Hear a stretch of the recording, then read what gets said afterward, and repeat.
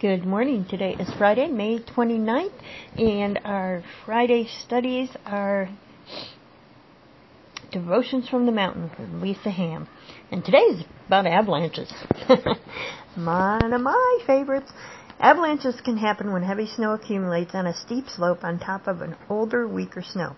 Eventually, the weight of the new snow is too much for the less stable layer beneath, and it gives way. Heavy slabs of snow slide down the slope, eventually rumbling and crashing to a halt further down the mountain. It's a fearsome sight of the snow.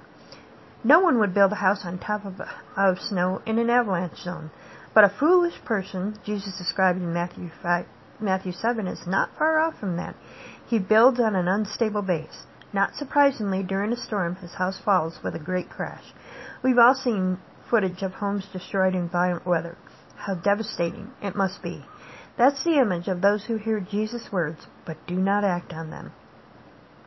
Now think about how it feels to be inside a solid, well-built house during a wild rainstorm, snug and safe, warm and dry. We can hear the wind and the rain against the house, yet we are protected. That's the picture of those who hear Jesus' words and live by them.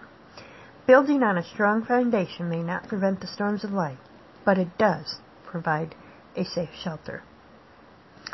Our prayer for today is, oh, thank you, Lord, for speaking so clearly in Scripture. Please help me to act on your words. I am yours, and I yield to your wisdom. And today's Scripture is Matthew 7:24-27. Oh, boy. Yep. Build on a strong foundation. And avoid those weak layers. Hey, you have an awesome day, and remember, you are who God says you are.